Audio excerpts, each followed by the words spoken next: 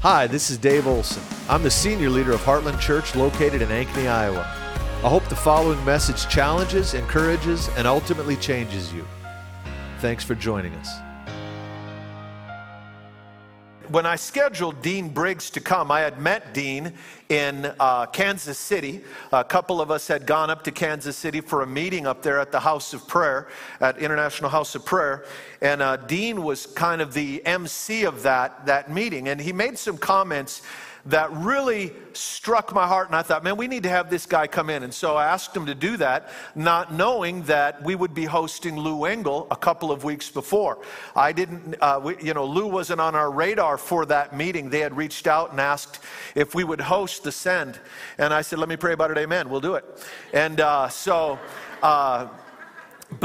just spent some time with Lou. I had read some of Dean's material, but never connected the dots that Lou and Dean ran together.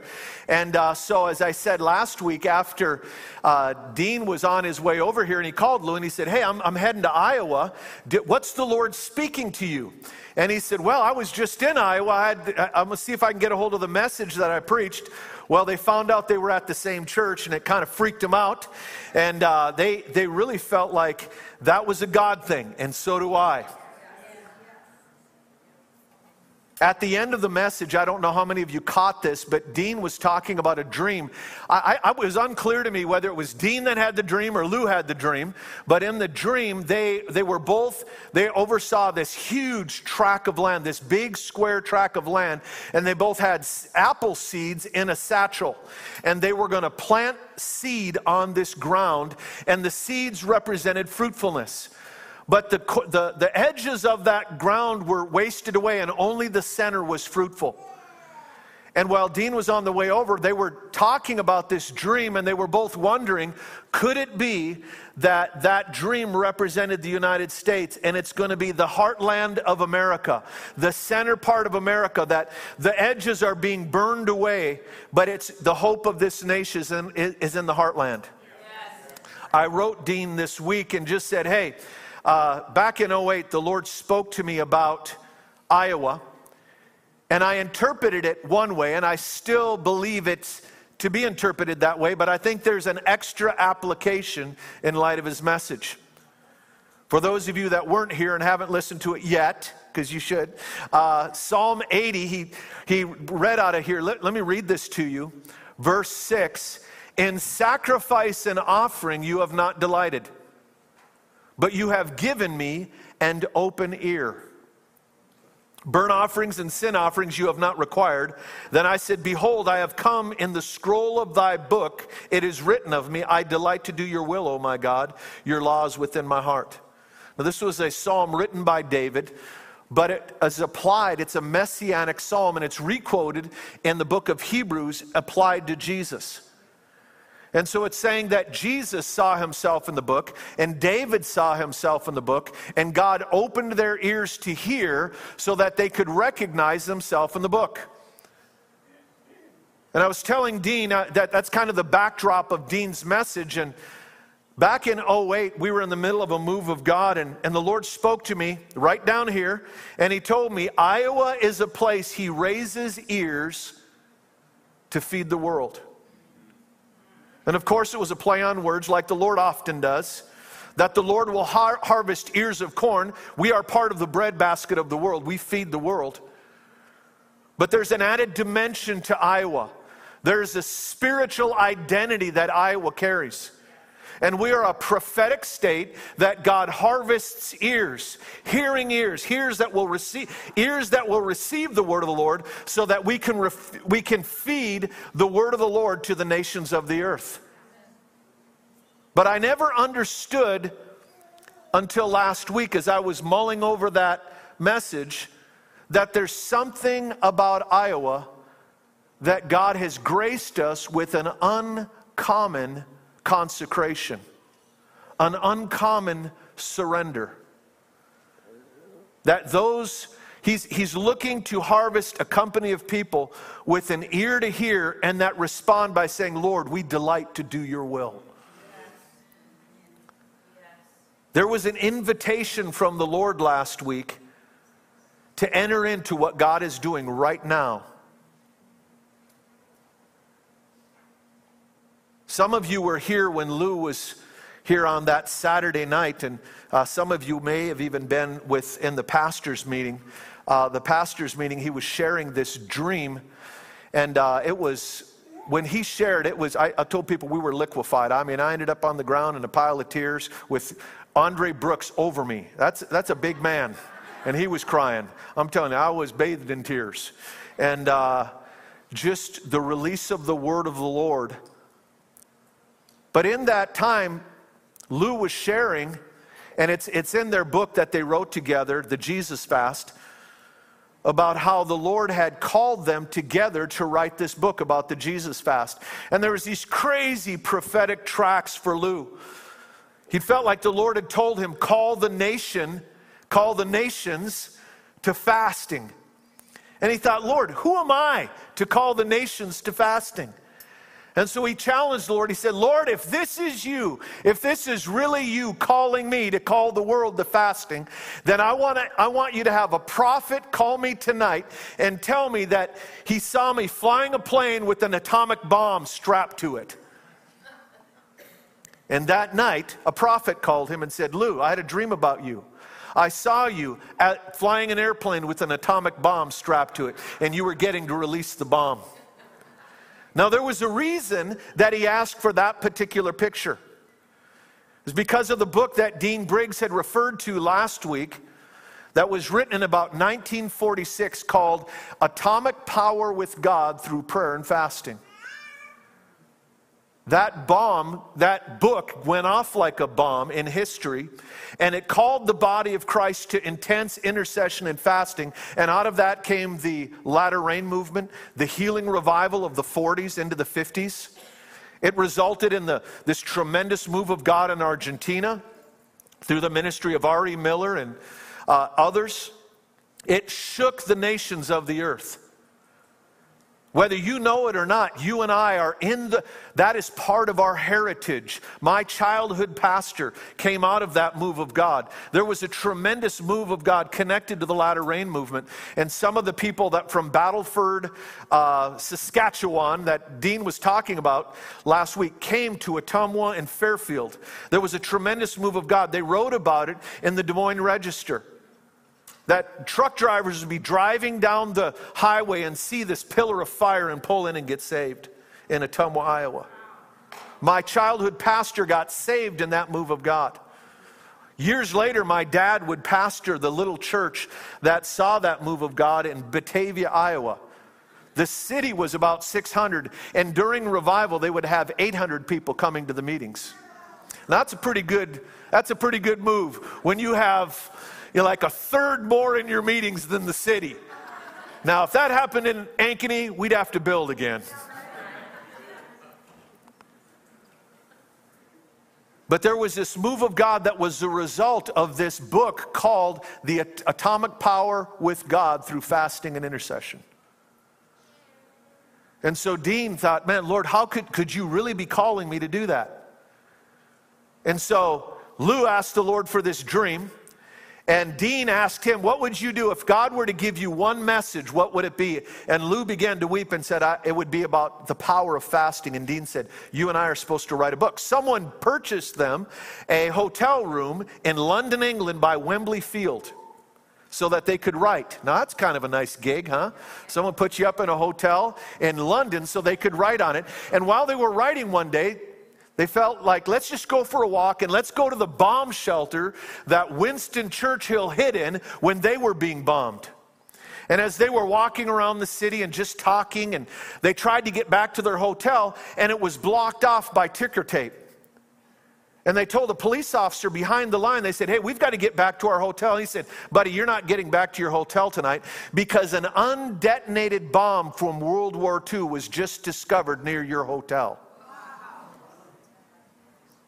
Lou said, I was irritated, but thought this may be God. So as they're walking, looking for another way in, Dean suddenly said to Lou, he said, oh, Lou, I totally forgot. I had this dream. It was the most significant dream of my life, and I never told you about it. I was an engineer, And I had been called in to detonate an undetonated bomb from World War II, laying in a field.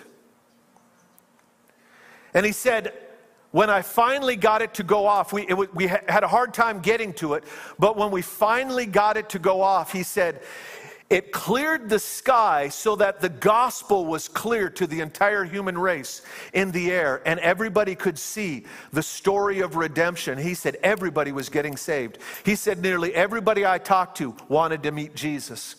And the few that didn't hurriedly went by me, and I didn't have time to pursue them because there were so many others who were open.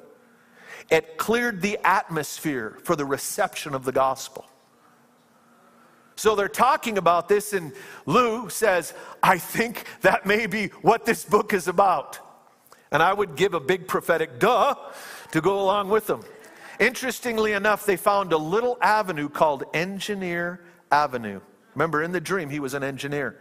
That they went up and got back to their hotel, and they wrote the book, The Jesus Fast.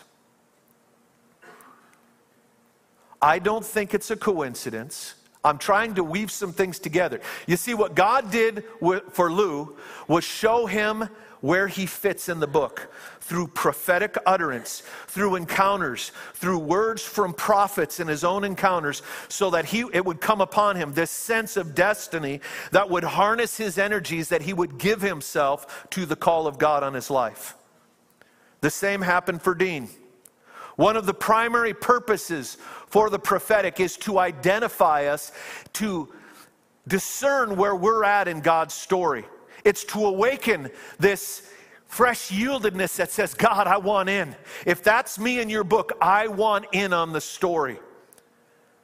I don't know about you, but when Dean shared at the end of his message last week about that prophet friend of his who had a dream where he went to the archive room of heaven, and he said it was miles and miles of books. And this angel was accompanying him, and he said there's 2 books, 2 volumes for every soul in the Lamb's Book of Life. There was a thin volume and a very large volume. And he said, why are there 2? And the angel pulled the thin one and said, this is what most people believe for. And then he pointed to the large volume and he said, this is what they're invited to believe for. Now, I don't know about you, but that stirred my heart.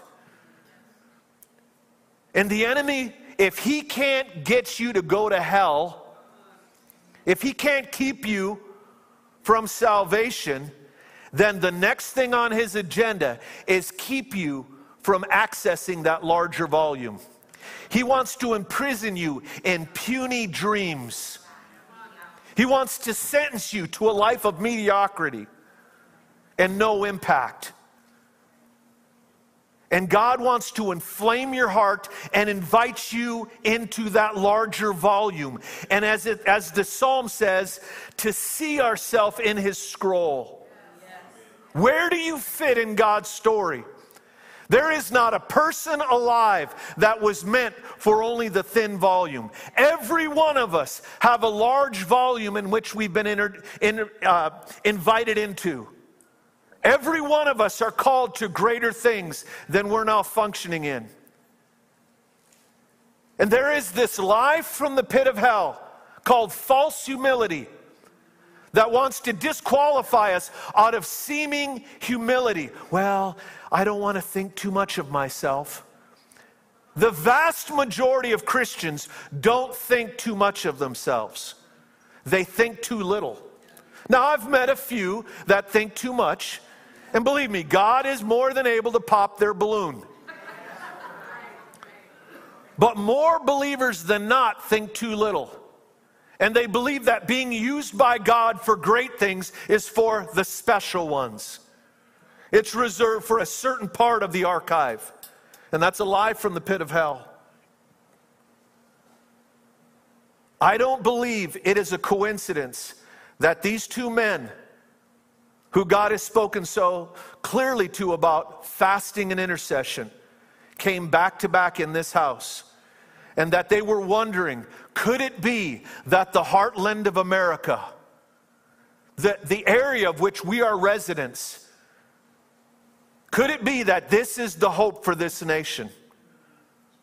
I would give a resounding amen, a yes to that question. I believe God has called us to engage our hearts. And it's not enough that Lou and Dean had these prophetic encounters so they see their role. God wants to unleash that on you and I. One of the great needs of this hour is for us to know who we are. If you hang around here long enough, you're going to find something out. We're big on theology around here. And the reason we're big on theology is theology matters. There's an old saying, ideas have consequences. And there are no ideas that have greater consequences than theological ones. What you think about God will determine the trajectory of your life. Low views of God will result in low living. And high views of God will pull you up into the stratosphere. God wants to correct our theology. But the other thing you're going to learn about being around here is that the second most important thing besides theology, your idea about God, is identity. Your idea about you. Because you can have high views of God and low views of yourself and disqualify yourself from your destiny. And so one of the primary things the Spirit of God goes after are the lies you believe about yourself. He is out to dismantle those false ideas. The enemy is very strategic. I hate to admit it, but he is. He's very strategic. And he went to work the day you were conceived to sabotage your destiny. And that is why we're so big on the prophetic around here. Because one of the primary weapons of heaven to define your identity is the prophetic. Whether dreams, visions, words of knowledge, words of wisdom, a prophetic interpretation of the Scripture. We don't believe the Word of God is merely academic and general knowledge. We believe it's prophetic and specific knowledge, where God will awaken a passage and grab your heart and pull you into His grand story. And it is your blood-bought right to see yourself in His grand narrative. God wants you to have a sense of destiny and to realize that you were created for such a time as this. There's a reason that you live in this region and in this generation. It's fascinating to me that if you read the New Testament, you have to come to the conclusion that two of the primary parameters of your calling is the time and the place in which you live. There is destiny on places. I was thinking about this week, that God redefines places by the encounters that happen there and by the people those places produce and by the places produced by those people. The people the place produces and the places the people produce and by the encounters that happen there. And some of you are looking at me very confused. Let me explain myself. The city of David, there are two places in Scripture that are referred to as the city of David. Bethlehem, because it produced David, the man after God's own heart. And that stirs heaven's heart to the extent when the angels show up with the shepherds, they said, hey, unto you is born this day in the city of David. I don't know about you, but that stirs my heart. That the angels look at locations by the men and women of God those locations produced. That when a great man or woman comes out of a region, that grabs the attention of heaven. And there's an affectionate reference to that place. Oh, that's the village that produced David. And so that location was renamed because of who it produced. But there's another city of David called Jerusalem. And it's because that's the place that David produced. David conquered Jerusalem, and it became known as the city of David. And it's because of the great exploits of this man that both of those places were noted by heaven. But then we have another place called Bethel. that up until Jacob stumbled upon it, and the place that renamed Jacob into Israel was also renamed by the same encounter. Luz became Bethel, the house of God.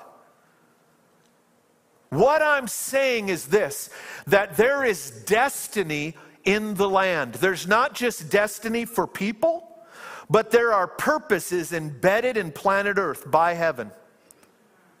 And God is looking to extract the purposes that He invested in places. It's not a coincidence that in 2008 the Lord spoke to me and said, Iowa is a place that I harvest ears. There's something unique about this region. And in order for us to live up to our identity, we've got to own the identity of this region. Because God is hungry to receive all that He placed in us and in the region. There are purposes for which He put us. Paul said God chooses the times and the places in which men should live. God chose that you would be here and that you would be alive in this generation, because there are purposes that are connected to the timing and the place in which you live.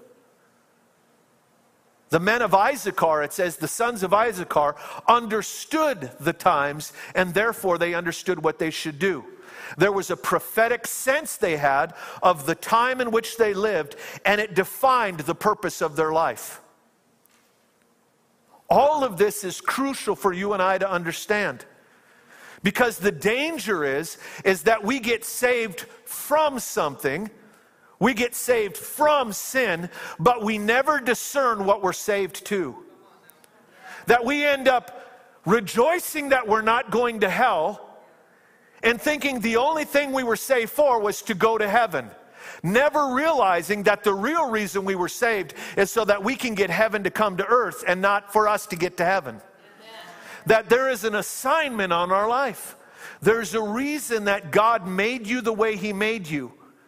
And it's incumbent upon you, it's crucial that you discern the reason for which you were made and begin to cry out to God and say, God, I need to see myself in your book. I need to understand the purpose for my life. I need to understand why I live. Why did you wire me like you wired me?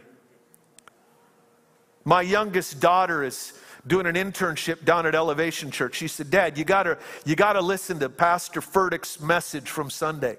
So I did. That guy can preach, man, I'm telling you. And he was preaching out of Genesis 5, and he was talking about how it says, God, on the fifth day, God made the air for the bird, the sky for the birds, and the water for the fish. He made the water, and then He made the fish for the water. And He said, you gotta understand, you were made for a specific environment. And He said, here's the problem. Some of us are birds, and we feel less than because we can't swim. And some of us are fish, and we're feeling like losers because we can't fly. But a fish wasn't made for the sky, and a bird wasn't made for the water. Oh, that'll preach. He preached it better. But I'm telling you, it'll preach. Because when you compare your life with someone else's life, you end up feeling less than. If you're a fish, you weren't made to be flying in the sky. You were made to be a fish and to shine in the water. But we've got to discern who we are. And when we don't know who we are, when we don't know who we are internally, we look for cues externally by comparing ourselves with others.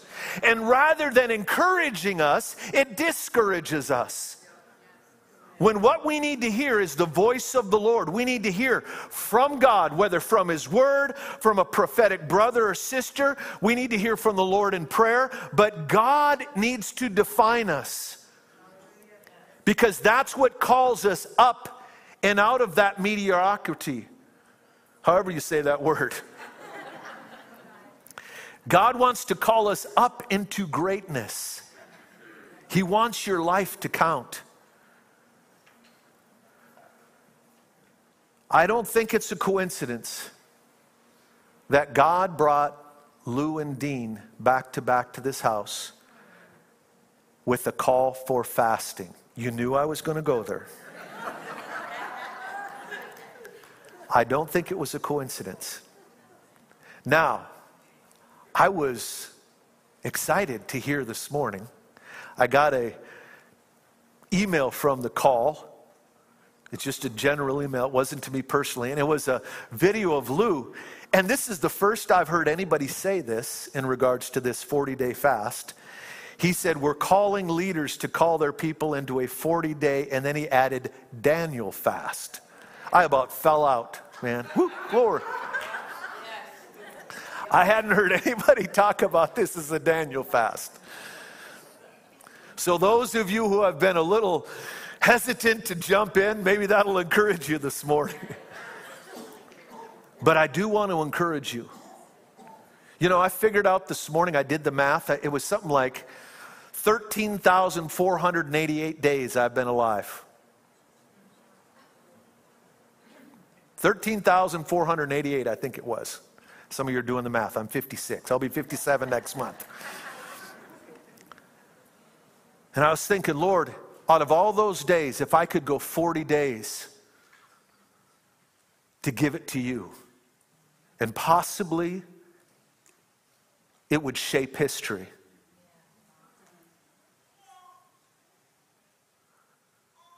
When I get to heaven, I'm not going to regret the days I fasted. I'm not going to regret the days I gave more to him. I want to encourage you to ask the Lord to open your ear so that you can hear what he would have you to do in this fast. And the Lord will lead you. Some of you, there's all different kinds of ways to fast, but I want to encourage you, ask the Lord and respond to him and cooperate with his grace.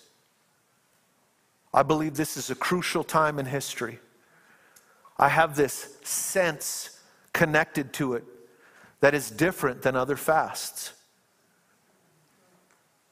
40-day fasting was not invented in 1946 when that book was written.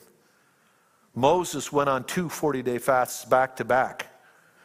It doesn't say he stopped off for a burger between them. It might have been an 80-day fast. It was supernatural.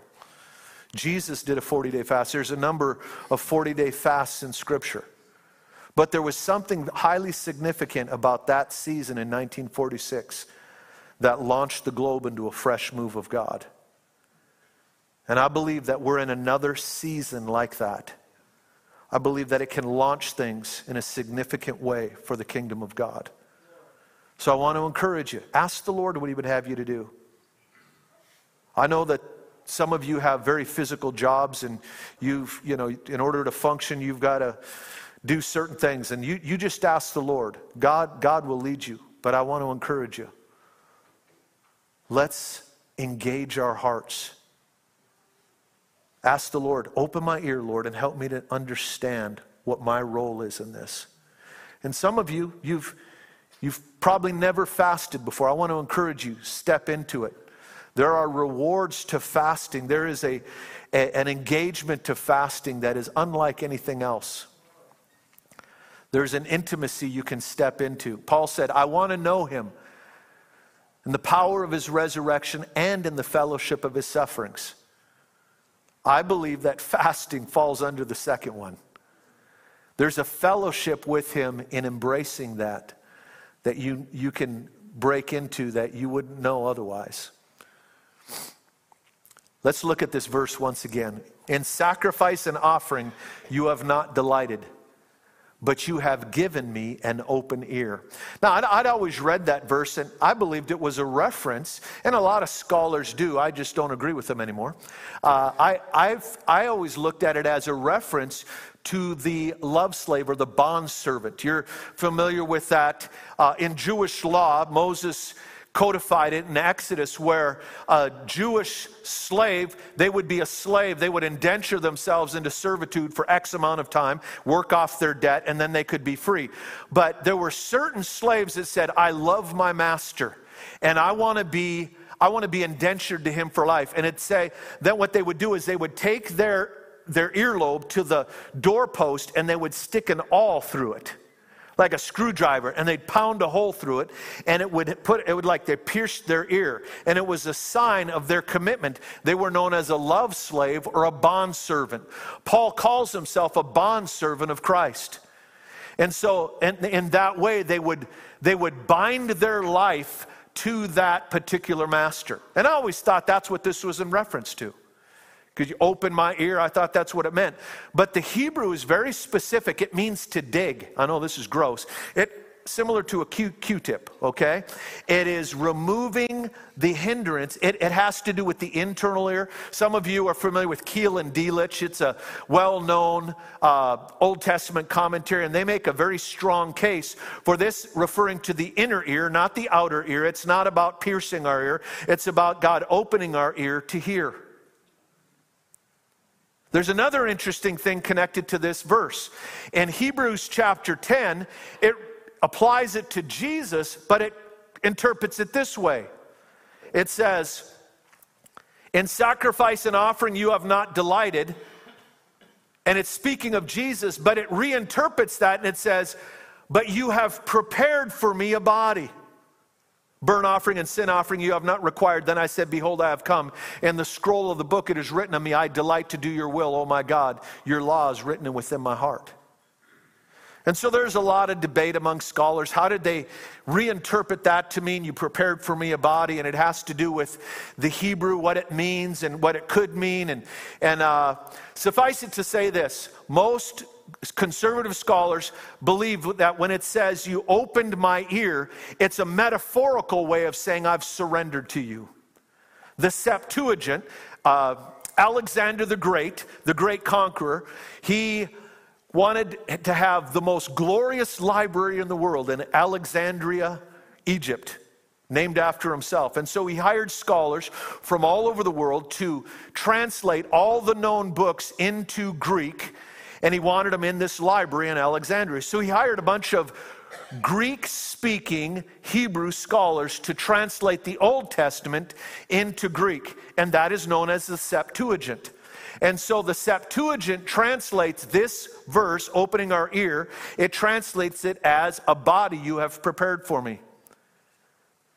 And so it's as if the Hebrew is talking about God opening our ear to obey, but the Greek talks about the follow through, how we're going to follow that through and yield our bodies. And of course, the New Testament apostles picked up on that and said this is a messianic psalm talking about Jesus receiving a body and yielding it to God. Not only in obedience in his life, but in his death. A body you have prepared for me. We need to understand that when Jesus, the body that Jesus had prepared for him by the Father was in and of itself an act of intercession and fasting. I went through a situation about 5 years ago, a situation where I invested an enormous amount of time in fasting and intercession and crying out to God to see a situation turn. And that thing was stubborn, and it didn't turn out the way I thought it would. The Lord spoke to me and said, this is a case study for you. And I was crying out to the Lord, and I've got reams of notes that I wrote just in conversing with the Lord on this whole situation that was very troubling to me.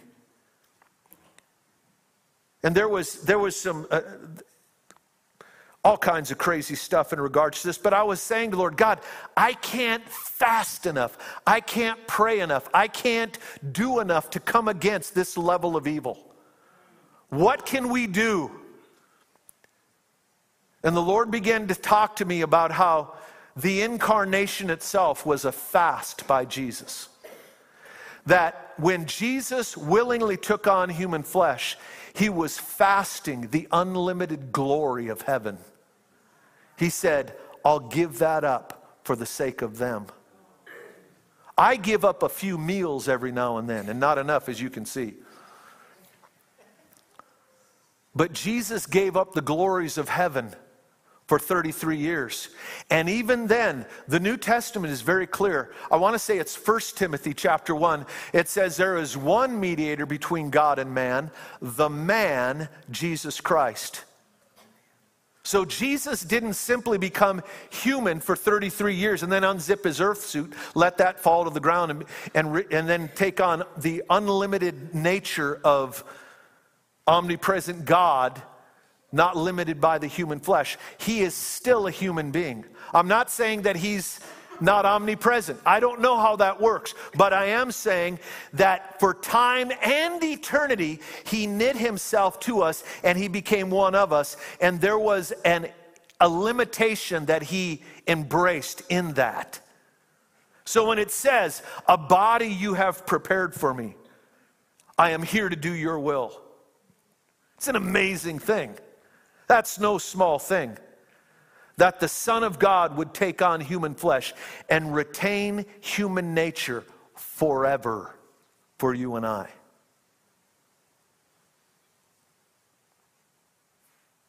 So it says in the Hebrew, he's opened our ear. And then it says in the Greek, a body you have prepared for me. We need our ear opened by the Spirit of God. Through prophetic unction, God can awaken you to your role, your destiny, your identity, who you are in Him, in His great economy. What is the purpose of your life? The Apostle Paul puts it this way in Ephesians chapter 5. Don't be a fool. Know the will of the Lord. Redeem the time, for the days are evil. Don't be a fool. Know the will of the Lord. Redeeming the time, for the days are evil. What he's saying is, God has put you within this limitation called time. You've got one shot at life. Don't be a fool. Don't be foolish and waste that limited amount of time you have on planet Earth. How do you avoid being a fool? By knowing the will of the Lord. We have one life. Let it be used to burn for Him. Know the will of the Lord. So we need to have our ear opened. And that means we begin to have an understanding of our individual identity, our individual assignment. Why did God make me like He made me? And by the way, this Wednesday night we're going to wrap up our Heartland Concepts class. We're taking 1 week off for spring break, and then we're going to jump into niche class. And we're going to talk about this very thing. Knowing who you are, finding where you fit in the body of Christ. See, it's one thing to know your personal identity. But let me stretch this a little bit. Jesus said, a body you have prepared for me. That's true of you and I as well. The body that He prepared for Jesus was His physical body. The body that He prepares for you and I is His spiritual body that we're to be joined to.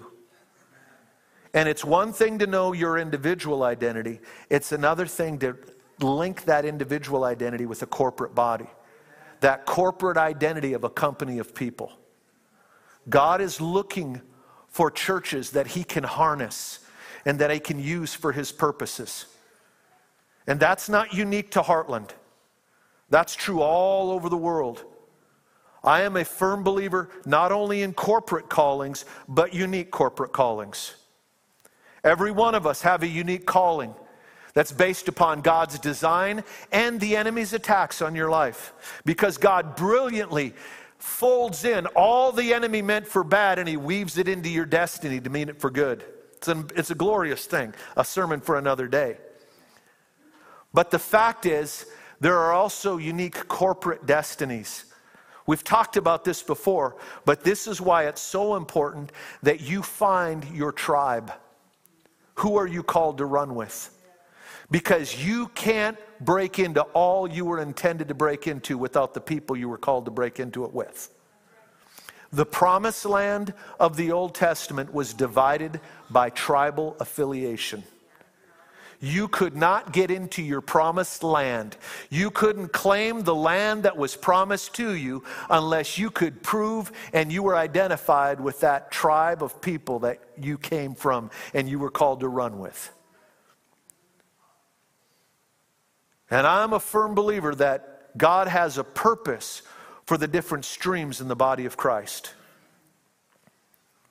There are different emphases in the body of Christ because there's different callings. And you need to know your your calling. You need to know your tribe. And you plug your individual calling into a corporate calling. And you find out where you fit. So you can fulfill the destiny, the purpose for which you were made. You will never be fulfilled without fulfilling the purpose for which you were made. The enemy tries to give us these false aspirations, these lies, telling us this will satisfy you. And I'm telling you, nothing else will satisfy. Many of us have been down that road. In the words of the late Billy Graham, he said, there's a God-shaped hole in all of us that only Christ can fill. And I tried to put a whole lot of things in that. I tried to put a beer can, it didn't fit. I tried to put this and that, and none of it fit. And when Jesus came in, I was like, oh my goodness, this is what I've been looking for. But God has more in store for you than for you just to be born again and to have heaven as your eventual destination. There are purposes for which you were made. And the reason some of us struggle with besetting sin is because you're bored. It's because you're not doing what you were called to do. There's a reason that what precipitated David sleeping with Bathsheba, Uriah the Hittite's wife, was at the time of year when kings go off to war, David remained at home. Because he wasn't doing what he was supposed to do, he ended up doing what he wasn't supposed to do. And if you don't know the purpose for which you were made, you are more susceptible to being drawn into sin because you're bored. C.S. Lewis had this great chapter he wrote in one of his books. I don't remember what it was, but it's the basis for what John Piper wrote a book, and the subtitle was Confessions of a Christian Hedonist. Now, a hedonist is someone who just feeds their desires. John Piper is no theological slouch. He's a thinker. And he read what C.S. Lewis said and took that and began to teach on Christian hedonism. What C.S. Lewis said was this: man's problem is not that he pursues his desires too much, it's that he pursues them too little. He's willing to settle for sex and drugs. He probably didn't say drugs because he was a long time ago. But sex and alcohol, and he's willing to settle for that when eternal glory awaits him. At his right hand, Scripture says, are pleasures forevermore. Man's problem is not pursuing pleasure too much. It's settling for too little pleasure. It's settling for the counterfeit.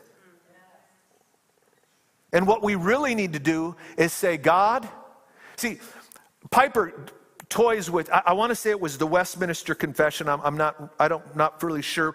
But in this confession, one of the ancient confessions of the church, it said, man's job is to glorify God and to enjoy him always. And Piper says this, he says, that's wrong. We need to pull out the and put in a by. We glorify God by enjoying him. And that our enjoyment of him is part of our praise of him. And part of enjoying what he's called us to and engaging our life and living for more than our little me and mine and our little, those little tiny dreams that we settle for. And we hear the word of the Lord and we lay our life, we engage our life in these things. Man, it's late. I have lived about 13,500 days. What if investing 40 of them will change history? I don't know how many days you lived. I'm not going to guess. But will you give some of them to seek him and to say, God, I want to be a hinge upon which history shifts, history swings, that this could be a hinge moment in our history, and I want to throw myself into it. I don't want to sit on the sidelines and be a spectator and a recipient of somebody else's engagement. I want to be one in the fight. This is what we were made for. Heartland, you are a house of war. Ankeny, Iowa. One of the reasons it began to grow and prosper was in World War II, we made armament for World War II. There's a reason we have what's called Ordnance Road.